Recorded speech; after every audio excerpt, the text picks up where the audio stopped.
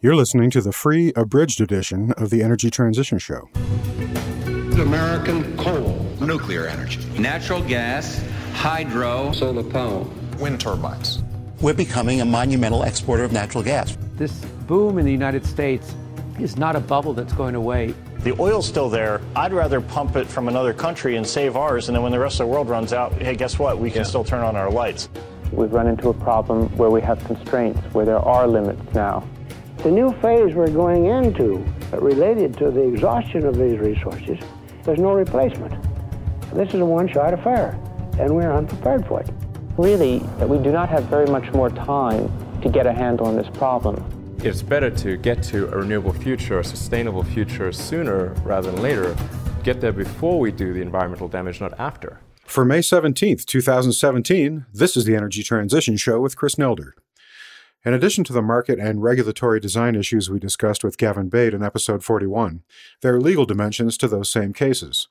Do states really have the right to implement subsidies for certain nuclear and coal plants if doing so will alter wholesale power prices where only the Federal Energy Regulatory Commission, or FERC, has authority?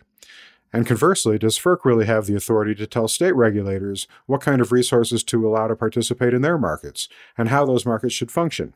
Could the around-market reforms that are now being proposed in at least half a dozen U.S. states become a favorite strategy for economically challenged power generators, effectively forcing a kind of unintentional or backdoor re-regulation in deregulated competitive markets?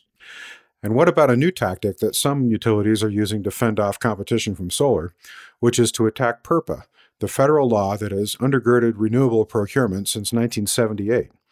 Or for that matter, do we even need PURPA anymore, given the many changes to the electricity sector since the 1970s? And what are some of the ways that different states with different regulatory regimes might even view that question? In this episode, we explore these deep, dark, yet important and very contemporary legal questions with the help of Ari Pesco, a senior fellow in electricity law at the Harvard Law School Environment Policy Initiative. In addition to our deep dive on PURPA and around market reforms, we'll talk about some impending changes to wholesale markets that might allow various DERs to participate on an even footing with conventional generators.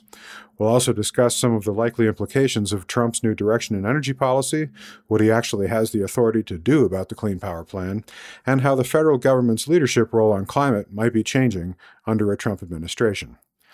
And then in the news segment, we'll talk about a recent technical conference FERC held to discuss these issues, the rapidly fading outlook for coal power in Europe, a remarkably fat duck in California, an exciting update on green bonds, and we'll offer a cameo appearance to a tiny Scottish isle that has switched to renewables. But first, our conversation with Ari Pesco. So let's bring him into the conversation now. Welcome, Ari, to the Energy Transition Show. Thanks for having me. So in episode 41, Gavin Bate and I discussed at length the various kinds of subsidies and so-called around-market reforms that uneconomic generators are using now to try to stay in business while being undercut by cheaper natural gas and renewables. And arguably, the first major instance of this trend is happening in New York, where the PSC agreed to give 3 nuclear reactors a subsidy, which they're calling a Zero Emissions Credit, or ZECs. Ostensibly, as the name implies, the intent of this subsidy is to value the fact that nuclear plants don't produce emissions while generating power. But I think it's pretty clear to all observers that those plants, if they were able to compete, we wouldn't be talking about giving them a subsidy right now. So you've been watching the arguments pertaining to this case pretty closely. What do you think some of the key legal issues are here? Yeah, so before I get into the legal issues, I do think it's helpful first just to identify the parties and recognize their entrance. So, Sure. Arguments in a legal case, of course, they have to be rooted in the law, but the companies in this litigation are not really motivated by abstract legal principles. So on one side of the case, you have the New York Public Service Commission, which is, of course, defending its own policy, and they're joined by Exelon, which owns the plants that would generate ZECs and could earn, I think the number is about $7.5 billion over the course of this 12 or so year program. Right. And these parties are supported by 2 major environmental organizations, NRDC and EDF. And on the other side of the case, we have a coalition of generation companies. And they're concerned that by, keeping these 3 plants open with ZECs, that it'll result in lower energy and capacity payments in the New York ISO market. So, according to their calculations, they're going to lose several $billion over the life of the ZEC program. Obviously, this case ostensibly is not about money. It's about legal arguments. So let me quickly turn to those. So the generators' primary legal arguments ask the court to decide what the proper roles are for state and federal regulators in regulating electricity markets. So they invoke a legal principle that's called preemption. The idea here is that federal law can preempt or void state law. So when a state is regulating in an area where only the federal government can regulate, that state policy is preempted. So a simple example here is immigration law. Only the federal government can grant visas for people to enter into the U.S. So if a state started its own visa program, clearly a court would step in and preempt that and say, no, only the federal government can do that. So in this case, the relevant federal law is the Federal Power Act. That's what gives FERC its authority over the electricity industry. And it's been understood by courts to provide FERC with exclusive authority to regulate wholesale electric rates. So the generators argue that the ZEC program modifies a wholesale power rate, and it therefore impermissibly regulates in an area where only FERC may regulate. So under their interpretation of the ZEC program, New York values a ZEC at around $18, and it specifies which plants can generate those ZECs. And so the state is essentially adding $18 to whatever rate is generated by the New York ISO market. So according to the generators, the state is regulating the rate, and only FERC can do that, so it's preempted.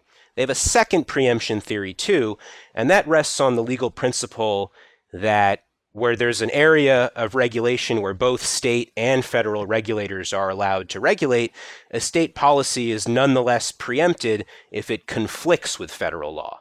So here the generators argue that the ZECs are subsidies, and those subsidies are interfering with prices generated by the New York ISO market. The market is regulated by FERC, and FERC has this pro-competition policy, and that it ensures that rates are just and reasonable, which is sort of the key term in the Federal Power Act, by overseeing competitive markets. And these competitive markets send price signals that are supposed to motivate investors. And here the state of New York is distorting those price signals and therefore is conflicting with FERC's market-based regulatory regime. Okay, so there's a fundamental question here about jurisdiction. Apart from whether or not there ought to be a subsidy or who benefits from the subsidy or how big the subsidy is, there's just a fundamental question about whether it's a state or a federal regulatory jurisdiction. Exactly. Right. So the court's not being asked to decide whether or not this is good policy or whether these plants should be kept open or anything like that. This is purely a legal question. And the big issue, I think for purposes of energy transition is what roles are state and federal regulators going to play in this energy transition over the long term? And these ZECs cases, there's one in New York and there's a very similar case filed in Illinois against that state's nearly identical ZEC program. These cases are coming at a critical time because we're about a year away from the Supreme Court's decision in Hugh v. Talon, which was about a Maryland program.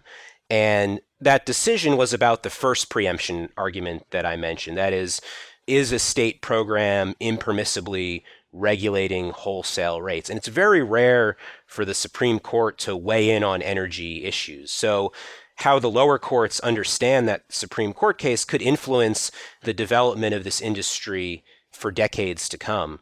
And more practically, more immediately, if ZECs are declared by courts to be illegal, then might other state policies then fall in future cases? So one issue that's come up already, and this was really the subject of quite a bit of the oral argument in New York, was that the judge was asking both sides whether ZECs are legally distinct from RECs, from renewable energy credits, which are part of every state's renewable portfolio standards. So right. If ZECs are preempted, then, I'm sure someone down the line is going to file a lawsuit saying RECs have to be preempted too. But on the other hand, if ZECs are legal, other states might follow suit. I know there's already been some discussion about Ohio or a couple other states looking at ZECs, but then you could also imagine, might a state create an emission credit that actually values CO2 emissions as something positive. If you can do a zero emission credit, could you also then do an emission credit? And might some state do that because they want to keep their coal plants open? Who knows where this could go? Interesting. So it'd be some flavor of a carbon tax by another name, basically. Yeah, it would sort of be a carbon adder. Right. Bonus. A carbon bonus. So I think the big question looming over this strategy of this particular type of round market reform is whether it will really work and prove to be durable. So do you think New York's nuclear subsidy is potentially setting a precedent for the rest of the country here? Yeah, so right now, the big issue I think is legal uncertainty. This case in New York is going to take about 2 years, I would guess, to play out. The best case right now for New York, so this case was filed back in October of 2016. It's now been fully argued. So the best case for New York right now is that the judge in this case in the next few months, sometime, let's say, over the summer 2017, grants New York's motion to dismiss the case. But at that point, the generators would then file an appeal in a federal appeals court. In this case, it would be the Second Circuit. And that's probably going to take another year before that court makes a decision. And meanwhile, in Illinois, you have a different federal court looking at Illinois' policy, which, as I mentioned, is pretty much a copy of New York's policy. And then again, whoever loses that case is then going to take it to a different federal appeals court. It'll be the Seventh Circuit there. And so again, that process will have to play out. And assuming the Supreme Court does not take the case, we'll be looking at final decisions late 2018 or something in that time frame. On whether it's going to be durable, the big issue here is what's the role of state and federal regulators going to be? As you know, EPA's Clean Power Plan is the only national policy we have on carbon reduction from the power sector. It's been temporarily halted by the Supreme Court, and it's very unlikely that the current administration is going to implement it as it was issued. So to the extent there's any national policy at all for the electricity sector, it's been outlined by FERC over the past couple of decades, and it's sort of a pro-competition policy. FERC has no carbon policy. It has some rules about renewable energy, but those are sort of rules that are designed to ensure that renewable energy has fair access to the market. It's not being discriminated against in any way. So at this point, carbon reduction, renewables, those have been something that states have taken up and the federal government really hasn't. I think the most durable solution ultimately is moving away from this piecemeal state-by-state approach and finding a way for FERC, for states, and the industry to come together and figure out a solution. That's how today's competitive market started. Congress never passed a law that said, okay, PJM, you can go start an interstate auction market now. That's just something that utilities and FERC and states came together and they made that happen. So I think, the same thing is possible here. FERC is, you talked about last episode that FERC is hosting a technical conference next week where they're going to talk to state policymakers, talk to industry, talk to experts, and see if they need to make some adjustments to their markets to accommodate these state policies or even help market participants to achieve their state policy goals in FERC-regulated markets. So nobody knows exactly how that might look. It's certainly going to be a process that I think will take a few years to play out. But I think that's really the most durable long-term solution, is for the parties to get together and work this out in the interstate markets. That would certainly be nice. It just doesn't feel right to have so many of these subsidies and challenges and so on happening in a piecemeal fashion in different states. It seems like a recipe for some sort of brewing disaster, Yeah, and it's sort of a disaster or brewing disaster perhaps, I don't want to call it a disaster yet. It's sort of FERC and the states kind of inadvertently made together when restructuring happened about 20 years ago. If you think about how the industry used to be structured with vertically integrated utilities, and then generation costs were largely recovered through state-regulated retail rates. Right. And states have authority over siting power plants. States have authority over, a lot of environmental aspects of power plants. It's states that get to decide if a plant's going to burn coal or natural gas or whatever. That's something that state regulators have authority. FERC has no authority over those sorts of decisions. But then what happened with restructuring was that states told or encouraged their utilities to spin off their generation assets or sell them off to third parties, and that severed the connection between state authority and revenue, how those plants were going to generate revenue. So states still had all of this authority over siting and environmental aspects of the plants, but they lost authority over how those plants were going to earn money. And so that's kind of where this comes from. There's sort of this disconnect between states wanting their power companies to make certain choices, but being constrained in how they can affect how those plants earn money. And so I think you have to get FERC back into this equation, because FERC has that authority over wholesale rates. And so we have to kind of fit this back together in some way where we can have workable markets, but at the same time have states meaningfully express the authority that they've had for many decades over fuel choices and environmental aspects. We hope you've enjoyed this free sample of the Energy Transition Show. The full episode covers much more. In order to hear the rest, point your browser to energytransitionshow.com and become a member. Annual subscriptions start at just $60 a year, and monthly subscriptions are also available. It's like subscribing to your favorite magazine or newspaper, but we prefer to think of it as buying us a pint once a month as a way of saying thanks. The first 33 episodes of the Energy Transition Show were free and always will be. So if you want to see what our full shows contain, feel free to check those out. Then we hope you'll become a member and support our show. In order to bring you the most unfiltered, unbiased, honest information we can produce, we have elected not to take any sponsors or advertisers. 100% of the revenue that makes the Energy Transition Show possible comes from listener subscriptions. So please join us today and support our advertising-free show featuring high-quality, cutting-edge interviews and news about the most important story of our time, energy transition. And now a quick look at some recent news items. Item 1. As mentioned in both this interview and our interview with Gavin Bade in episode 41, FERC held a technical conference on May 1st and 2nd to hear testimony from a wide range of stakeholders on the various kinds of wholesale market reforms that we discussed with Gavin, including what Gavin is calling unintentional re-regulation. I'll link to some articles about the conference in the show notes, but briefly, it covered all of the issues you might expect, including state-level subsidies for coal and nuclear plants, whether ISOs and RTOs should continue to be responsible for ensuring resource adequacy at a time of rapid baseload plant retirements, how capacity markets might be tweaked to maintain capacity within competitive markets without overbuilding capacity, or whether markets can survive at all, where the appropriate lines are between federal and state responsibility as regards resource procurement, how to maintain a market-based high renewables future while compensating owners of retiring generating units, and how to give investors a measure of confidence that the markets will remain stable. If anything, the hearings showed that a great deal of work needs to be done at the regulatory level as the transition proceeds on many interrelated issues. Unfortunately, this huge drama played to a small audience. Only 2 seats on the 5-seat FERC Commission are currently filled, and one of them, Commissioner Honorable, intends to step down at the end of June when her term ends, leaving 4 of the 5 seats to be appointed by Trump, at a time when FERC has a long list of very important decisions to make. But for now, in the absence of a 3-person quorum, FERC is unable to make any decisions.